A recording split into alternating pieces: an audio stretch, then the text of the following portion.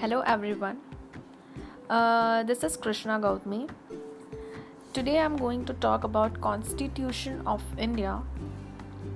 In that part 2, that is citizenship, which underlies the articles 5 to 11.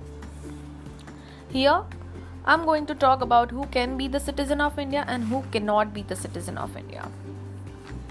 This way we can distinguish the citizenship that has been conferred by the Constitution of India on every person.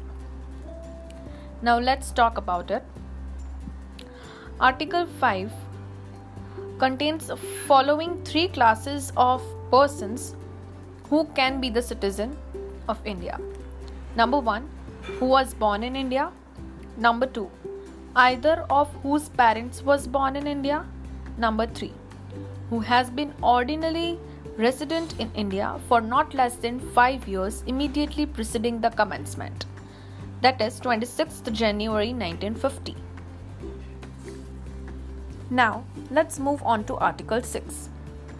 Article 6 says that a person who has migrated to India from Pakistan can be the citizen of India, but there are certain conditions that are to be fulfilled.